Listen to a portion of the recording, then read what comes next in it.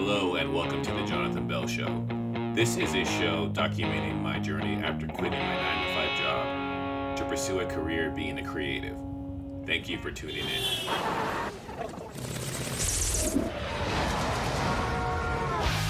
What's up, folks? Welcome to another episode of the Jonathan Bell Show, and we have another segment of Behind the Mic today. Today, all the way from Canada, we have Brooke Peddle on the phone. How you doing, Brooke? Pretty super. No pun intended. Anyway, can you let everybody know what you are about? What am I about? Well, I'm from Saskatchewan. I was born in a small town, and I've always kind of been a bit of a poet / writer, like since I was 12 years old, and I'm just embracing a creative time in my life, I think, right now, where I've really stepped into what I want to write about, talk about, and I've been working on a lot of writing, so a blog post once a week, and then multiple poems that I'm trying to write a book. That's about all I can think of. Oh, okay. And so what's been the focus of your writings in your book so far then? Or what is the primary focus of your thoughts putting onto paper? I always try to write everything from the desire to be a storyteller rather than someone informing on universal or broadcasted truth. So I would say that the subject is always me and how I'm trying to deconstruct things. It might not necessarily be a challenge or a problem or an issue, but something that I'm really trying to pick through and understand that I am currently obsessed with. Okay. I think that's the best way to put it, is it's always a current obsession. So what was the last current obsession that you wrote about? Well, I can kind of talk about the one that I'm working on right now, because I'm still working through that process of deconstructing it into something that's more specific to what I'm going to talk about. So I've been, like, even this morning I was reading about sense of belonging and habituation in the creative process.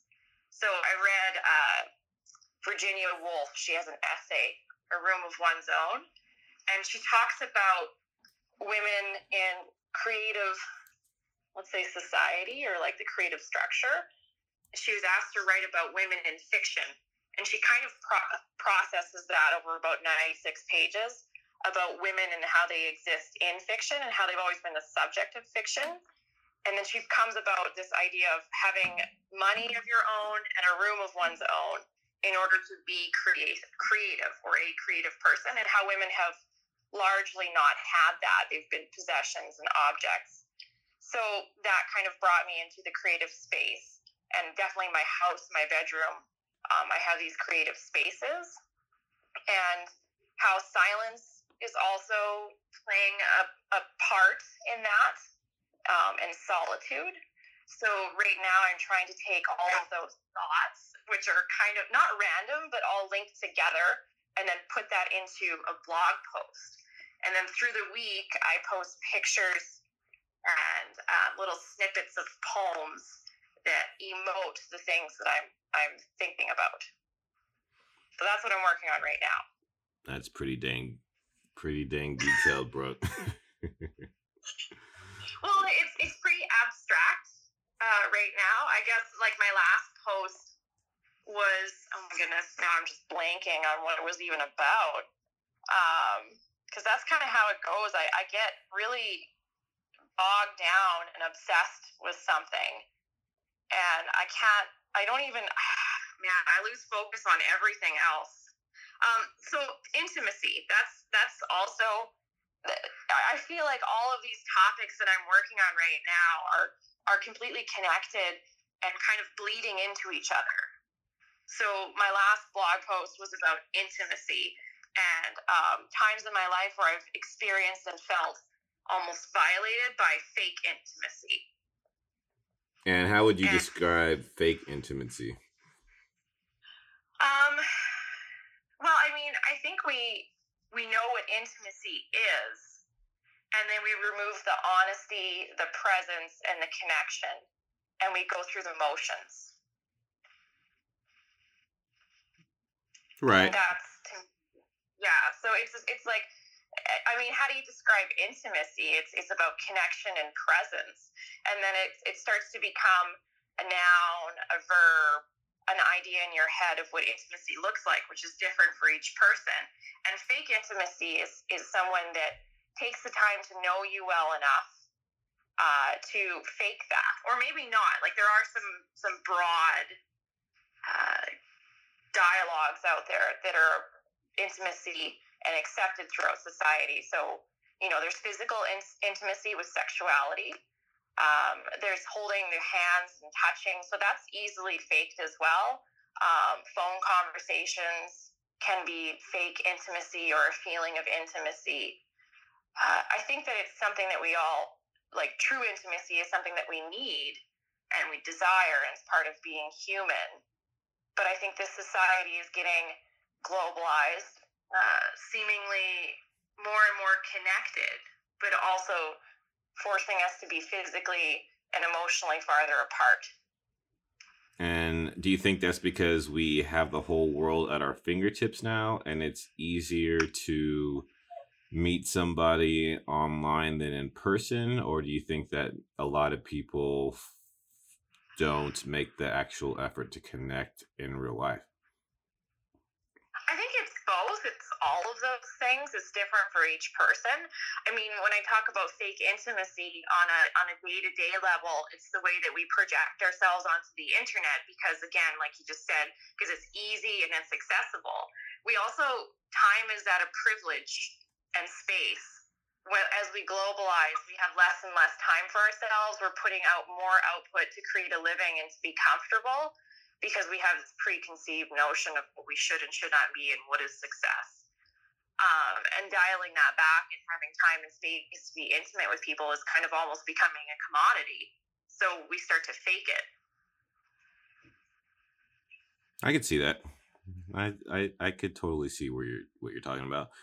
Also, that's like a low level, but there's people out there that also are like predators, whether they realize it or not. And we've all been predator and prey at one point in our lives to get what we want from people. And in a bit of a shadow part of the self, there's also manipulation that occurs with fake intimacy. And it's dangerous. It's very dangerous. Yeah. So that, I mean, obviously it's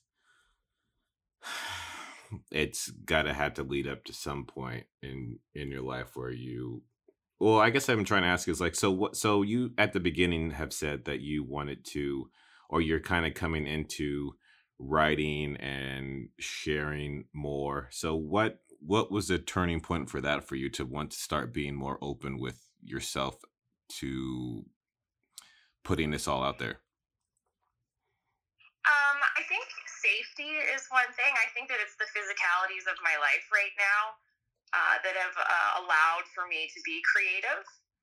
100%. I feel like I've come from a place of fight or flight, chasing money, chasing salary, chasing recognition in careers and whatnot, to the point where I just didn't have time to work on myself. I didn't have time to be creative.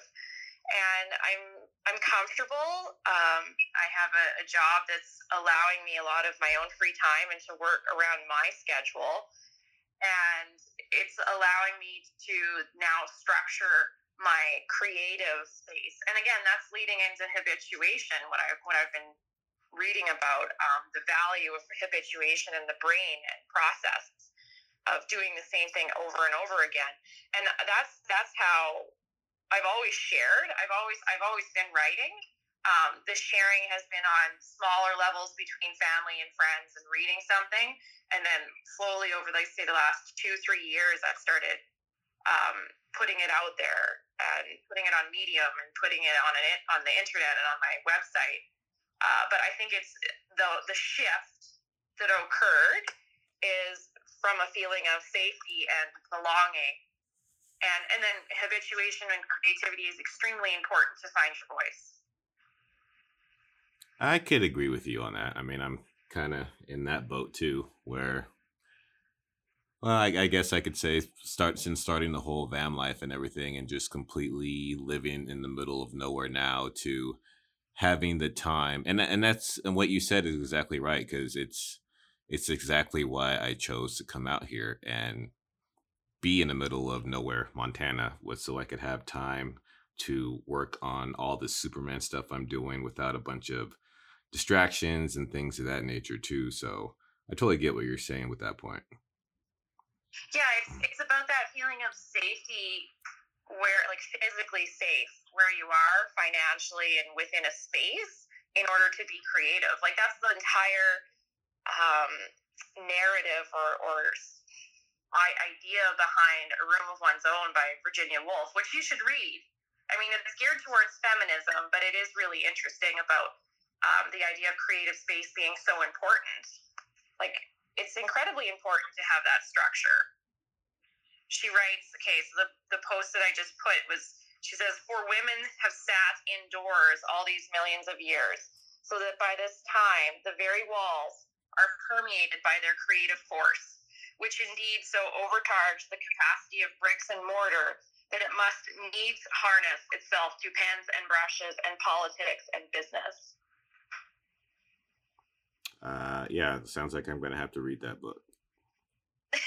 Well, it's an essay, and it's very easy to find in PDF copy on the internet. So there you go.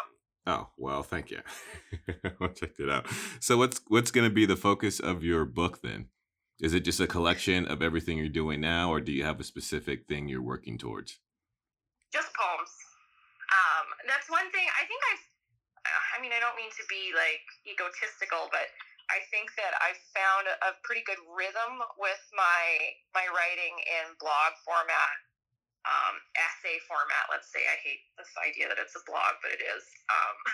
And I think I need to work on my poetry, and my drive was to go back to that. That's like the original thing that I did, is when I was, ever since I could write, I've been writing poetry.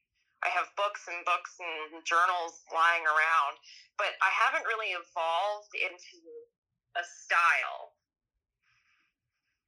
So I'm trying to evolve into a style and then reduplicate so that I have, enough to put into a book. So you're trying to just streamline some stuff a little bit more. Yeah, poetry. I'm trying to find my style. So I'm also reading a lot of poetry and trying to break down poems that I really, really love, memorize them, and understand what's drawing me to them, so that I can also kind of work on myself and how I am writing and creating poetry. That makes a lot of sense, Brooke. Well, I think that I think it would be, it's unrealistic to think that everything is created within a vacuum. And I'm not copying, but I'm looking at copies of styles and themes that are out there in modern poetry. I also read poetry from every culture and every language that's translated. I studied arts and literature of Chinese history, and one of the biggest themes in Chinese literature and painting is in order to be a painter or a master, create anything, you had to reference countless thousands of years of art within the piece that you were working on, or it was deemed worthless. And it was considered cannibalistic and very much judged during the Cultural Revolution. But I mean, they were very specific on the terms in which they created art and reduplicated other art. But I think that exists in every culture, and that's just how we are, especially, again, with globalization and how many people are out there creating. We are so affected by each other. That is true. And do you think that I know like nothing ever really is truly original, but how hard do you think it is to have your own voice in a globalization time like it is now? I think for me, it's not as challenging as other people, because I spend so much time in solitude, by myself, meditating and thinking and working on my things. But maybe that is just a uniform thing with creative people, is that we do spend a lot of time in solitude. So I don't think it's that difficult. I think it's difficult when you're not really doing creative work, when you're just reduplicating. Right, which So is, as long as the intent is creative, then you're probably fine, right? no, yeah, I hear you. It's just, I mean, I hear you what you're saying.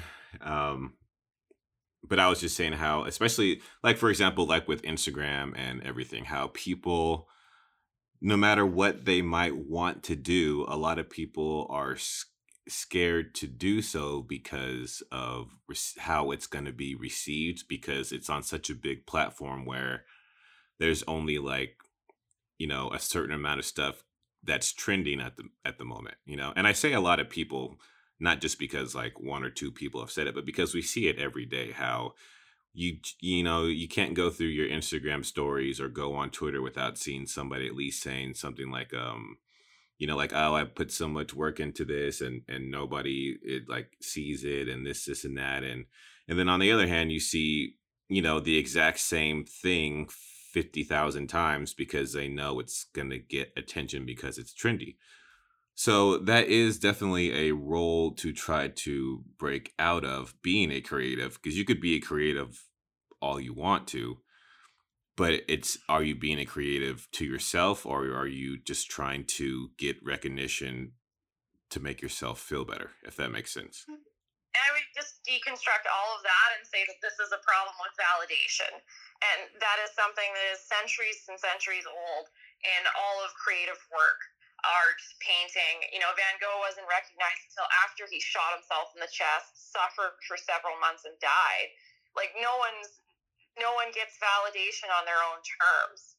I think that in order to be truly creating, you have to try and get your ego out of it and try not to seek validation and just do it for yourself. And that is one thing that I talked about that again today, is that I am not for everyone. And I think that should be like the sounding voice of everyone out there, is I'm not for everyone. It doesn't matter what you're creating or how many likes you get or what's trending or if you're recognized. You just have to do it for yourself. That is totally, I mean, I totally agree with you on that. I just, the audience. Yeah, and that's hard. It's finding your audience is, I mean, there's it, I guess it all depends on how you want to go. If you want to actually like make something out of yourself, as into like, earn money or make a living, then one of those steps you're going to have to do is try to find your audience. If you're not trying to do the stuff and just put it out there for yourself, then that's a whole different route. But I know it's hard because I think and I only think it's hard because people aren't thinking about the long-term goal of how long that stuff actually lasts, I think that sounds like a business plan more than it sounds like being creative and putting your work out there. I think that I don't really believe that, to be honest. Like, I know that I know what you're doing, and I know your processes, and you're finding an audience and putting yourself out there and getting recognition like everyone else is, including myself. But I think that people see through people's intention. If you're putting stuff out there to find your audience, people aren't dumb.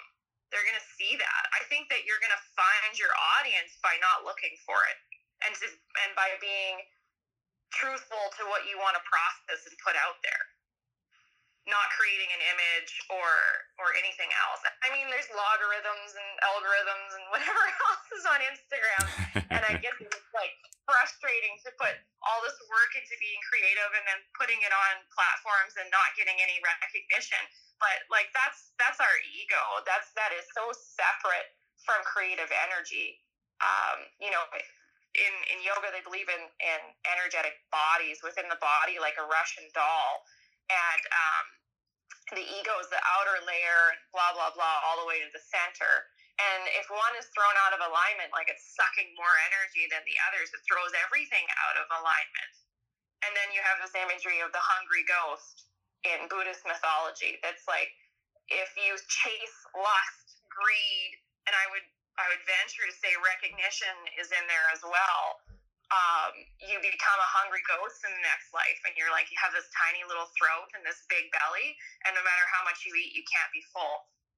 And I really think that that's kind of like the creative devil, or the devil in all of creative influences, is recognition, the hungry ghost in all of us. That's a great analogy, Brooke.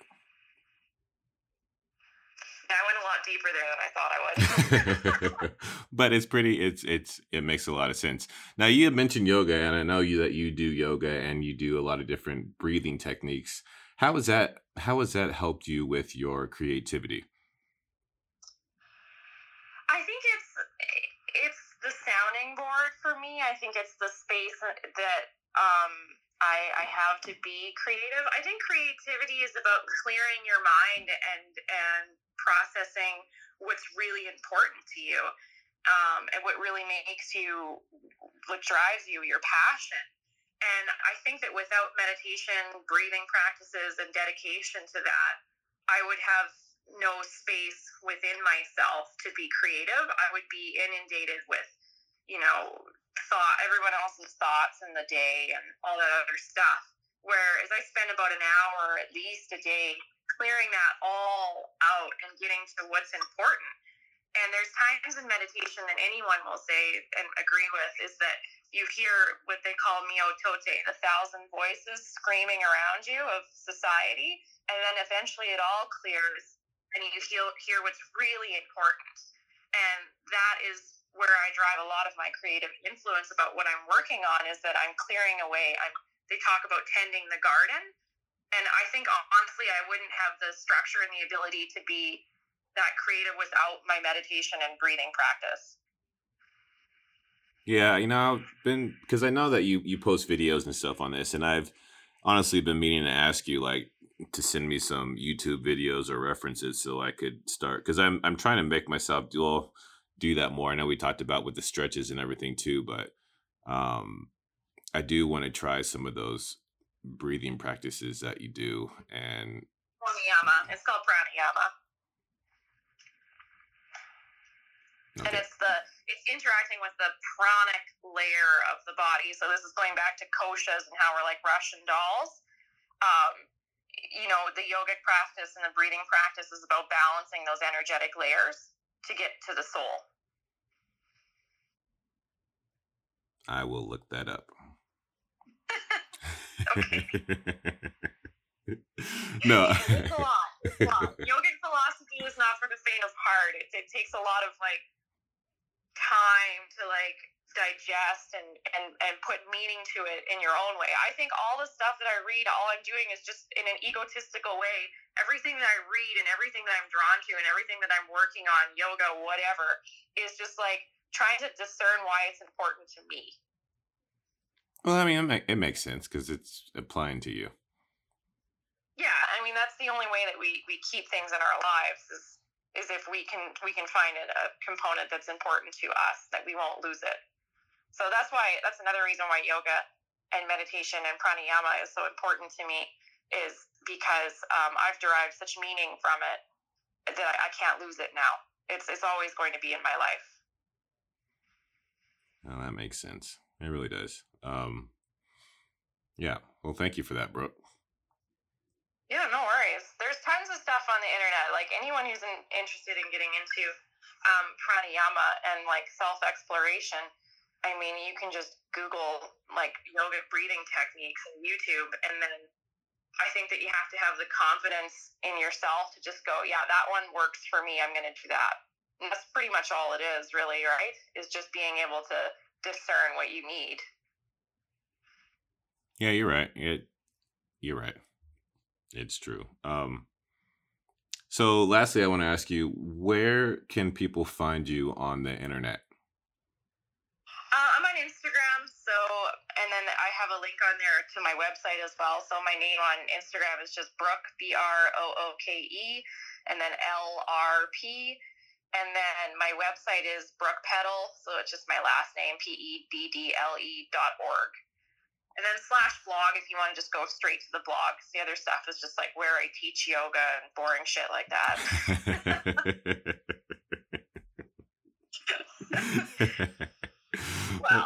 Well, not that boring, but hey. All right. I can be. I can be pretty like banal some days. Mm-hmm. Mm-hmm. I just snuck that in there because I love that word. Well, I'm sure you're gonna make that the word of the day for a lot of people, so that's great. Oh yeah, people. Well, whoever listens to this, I'm sure is going to look it up and to see if they remember what it means or not. Hey, you never know. You never know. But Brooke, I really do appreciate you wanting to come on and share a little bit about yourself and some of the things that you're working on and your insights into these topics. I appreciate it. Yeah, thank you for having me, and thank you for reeling me back into the questions because I tend to extrapolate quite a bit.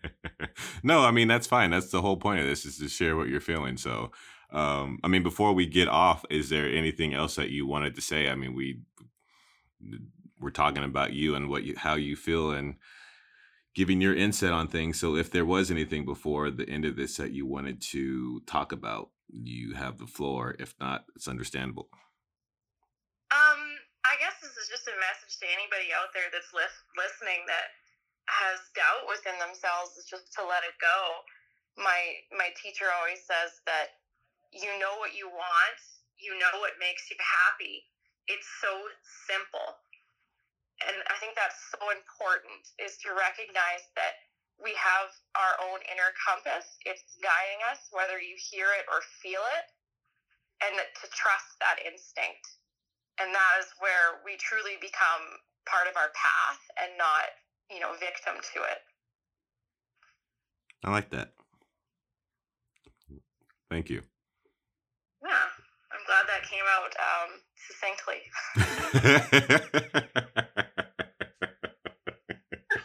I've clearly had enough coffee. All right. Well, on that note, thanks again, Brooke. I really, really, truly appreciate you taking the time to come on. No problem. Have a great day. You too.